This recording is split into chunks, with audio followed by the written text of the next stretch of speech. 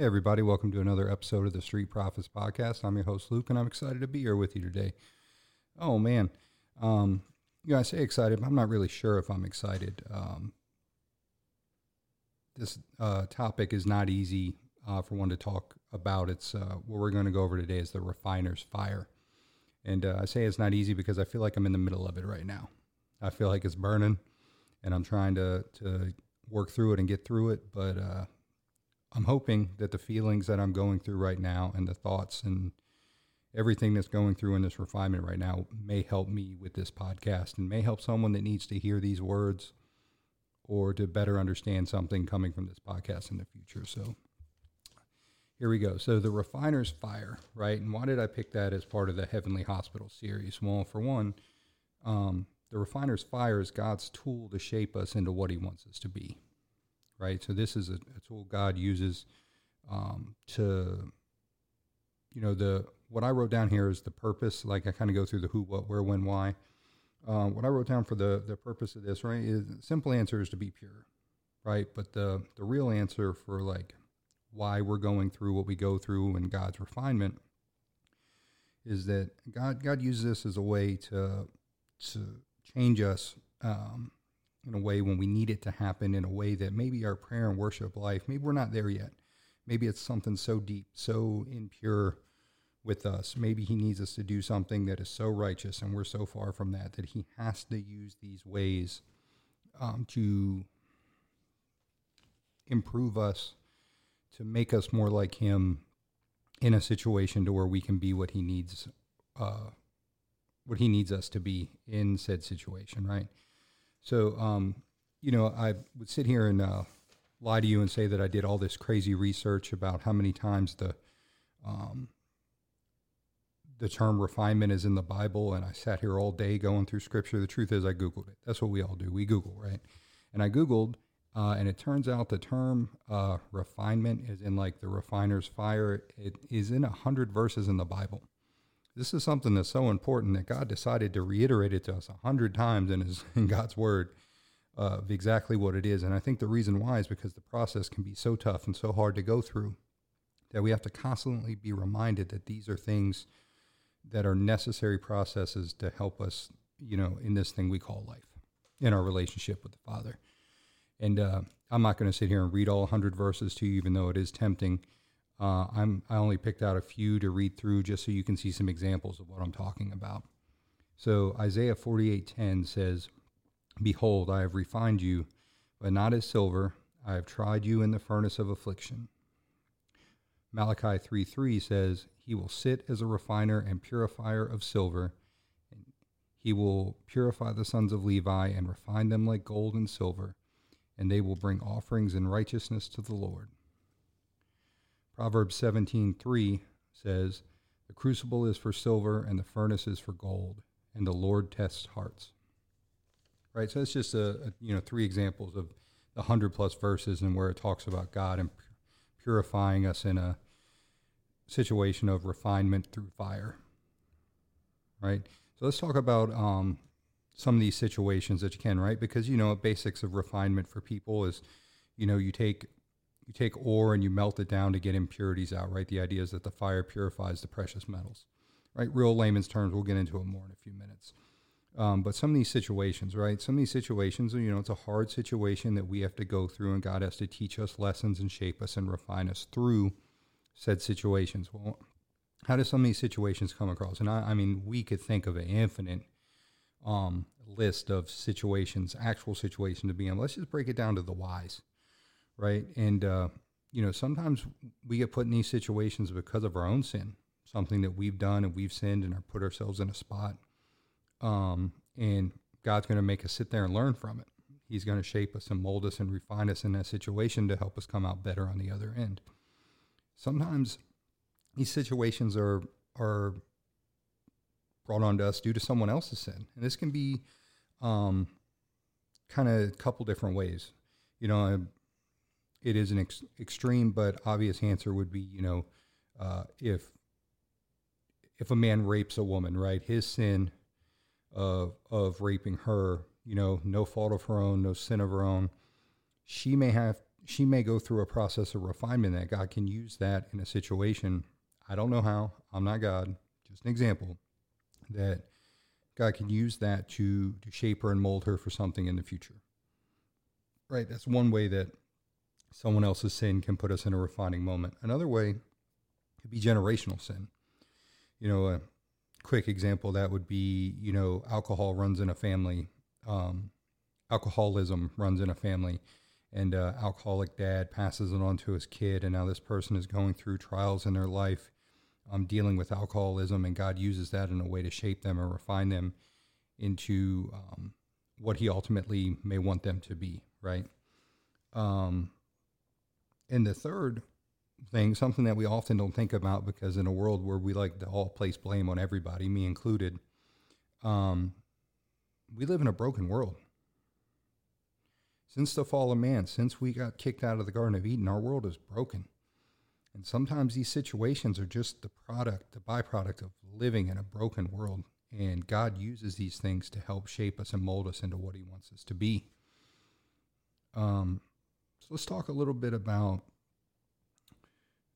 the actual refinement process in regard to precious metals, right? So I got essentially 5 steps to refinement, right? The first one is to break the ore into chunks. So look at yourself like you're the gold, and what we're doing is we're, breaking the gold off from wherever it's at, mine, in the ground, whatever, and we're breaking it into chunks so we can put it in a fire. Okay, there's kind of a couple different things there. One, to think about the fact that we are separating the gold from the rest. Right? It's a good way to look at refinement when something that you're going through. God is using this, right? And before I get too far into these steps, I forgot to talk about one of the most precious verses in the Bible, right? Something that we should keep track on this whole time we go through this process. And I apologize for not bringing it up earlier. Romans 8:28. And we know that for those who love God, all things work together for his good, for those who are called according to his purpose. So no matter what we go through, no matter what those sins, whether it's our sin, somebody else's sin, living in a broken world, God can use that to benefit us and benefit the world as a whole, right? According to his purpose. It's something to keep track of. Now back to step 1, breaking this ore off, right? So that, good thing to look at. We are separating ourselves from the world. So sometimes these refinement situations, we have to be isolated. We have to be separated from what we're going through. I think it helps in the process to teach us. Sometimes it maybe helps show us. Sometimes it just helps isolate us from other situations. So that is part of it, right? So we break it off and we break it into chunks. And one of the things that you do when you break into chunks is that actual pieces of gold start to be seen. You can see the goodness of God and what's going on. It's rough. It's ugly. We don't really know what we're looking at yet, but it's there. You just got to look for it. Right? The next step is to actually melt down the ore, right? And what we're doing is you're getting a really hot fire, you're getting it hot, and the ore starts to melt down. What happens in the refining process is it starts to melt down. The lesser metals, the less precious metals start to burn off first, right? And it gets to step 3, which is something called removing the dross. Dross is where all the impurities and stuff float to the surface and kind of skim or kind of sit on the top. And what the refiner will do is he will, remove that dross. He will skim it off and remove it, right? And what we've essentially done there is purification. But the higher the temperature, the more impurities go away. So it's a repeating process. Higher temp, remove the dross. Higher temp, remove the dross. And the higher temperatures you go, the more refined the precious metal is, which is something to think about as you're going through these issues in life, that the harder it gets, just know the better the outcome, the more purified you're going to be at the end of this situation. So let's talk about how we get through it, right? Some of the things to think about getting through these situations, because they can seem hopeless. I mean, here's one thing to think about. Sometimes we don't see all the things that I'm talking about here, the goodness that comes out of a situation, until later. But if you're in touch, the Holy Spirit, and you're in prayer and you're asking and wanting, and things we're going to go over here, you may be able to see the goodness of what's going on in situation. And when that happens, there's a weight that comes off your shoulders that makes anything more tolerable, because you know what you're going through is ultimately for a better thing. You're going through what you're going through so God can make you what he wants you to be, right? So the first thing to recognize is that the fire is controlled by the refiner. So as much as you may feel like you're getting burned up and everything's out of control, God has you exactly where he wants you to be. God knows exactly what he wants out of this situation. It's not too hot. It's not going to burn you up. It's not too cold. It's not going to not get the impurities out. It is exactly where it needs to be for the situation. So things that can help you get through it is, if you can recognize this, submit to the process.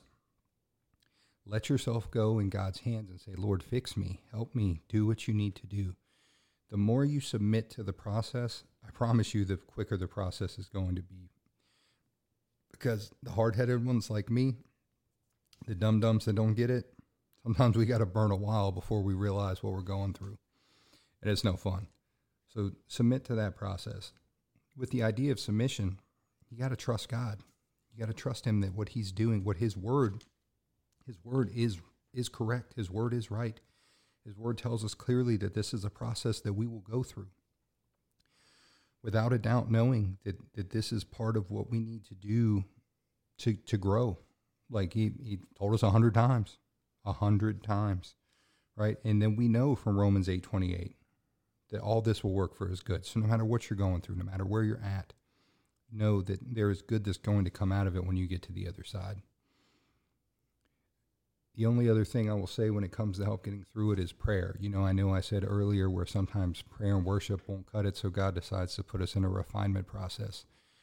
Well, this is part of where, when I say prayer always cuts it, don't get me wrong, but sometimes how we pray or what we pray.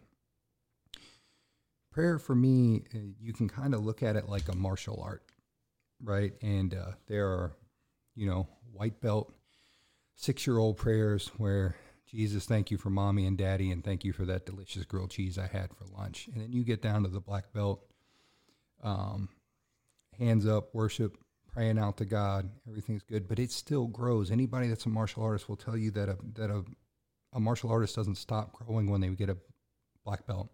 Most of them say it's their first step to a whole nother journey and growth, right? So being able to dig deeper into these situations and pray harder, pray more fervently. What came to my mind when I was taking down these notes earlier is, Jesus, the night he was turned over to be crucified, he was praying in the garden, and he was praying, and it talked about how he was praying, and he was praying so hard. It says he was praying so hard that he started to sweat blood. That's the example of what I think of when I think about fervent prayer.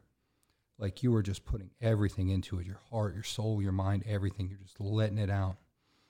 God, like that's the type of prayer that these situations of refinement bring you to. And if you've never gotten there before, I don't want to wish refinement on anybody, but I hope you find that. I hope you find that, because there's a peace in that. There's a trust in that in the Lord that is beyond all understanding. I want to bring up one more piece of scripture here. And this comes from 1 Peter chapter 4, verses 12 and 13. It says, Beloved, do not be surprised at the fiery trial when it comes upon you to test you, as though something strange were happening to you. But rejoice insofar as you share Christ's suffering, that you may also rejoice and be glad when his glory is revealed. To me, I wanted to add that towards the end here, just to show you that there is some rejoicement in the idea that we are going through these things, not just for ourselves and growth, but for Christ, right? Oftentimes these situations turn into testimony, testimony that we use to help others, to lead others to Christ, to show God's love and mercy and grace in this crazy world we live in. And for that, I'm thankful for the refinement. For that, I praise a hallelujah to refinement, and I look forward to what I'm going through and continue work through in the future refinement ahead, Lord. I ask you to turn up that fire. You know, I don't like it when people say that God will never put you through anything that you can't make it through, because that's not our decision to make. I'm not you. I'm certainly not God. And I have no idea how a situation is going to turn out for you. But I do know this. I know that he's doing it for you. He's doing it to try to make you into what he needs you to be for what you're going to go through in life. He may be using you to help shape someone else. You may be strong enough to fight that fire, but he knows your neighbor can't. He knows your neighbor doesn't have it, but he wants your neighbor to make it. So you get refined so that you can be the example, the testimony. You can pick that person up and help them get through that fire. That is just some of the ways that God works for us. With that being said, I think we're going to go ahead and end this bad boy in prayer. I think we've said enough. If you find yourself in a situation of refinement and you're struggling, you're hurting, I ask you to reach out to the podcast. I ask you to go seek professional help from a Christian counselor who can help keep you in the Word and work you through it. We're not all built the same, and some people need more help than others. There's nothing wrong with it. I hope that if you are struggling through the refinement, that you reach out to the help you need, whether it's through the podcast here, through your local church, or through a counselor. And even if you need help finding those resources and you don't want help through us, reach out. I will personally help you find a Christian counselor in your area who can help you or point you in the right direction, or a church that can do the same. So let's go ahead and end this bad boy in prayer. Dear Heavenly Father, I just want to thank you. I want to thank you for this time and this podcast, the ability to speak to people. Lord, I want to thank you for the refinement that you put us through, Lord, these trials. They're never easy, Lord. They're never fun.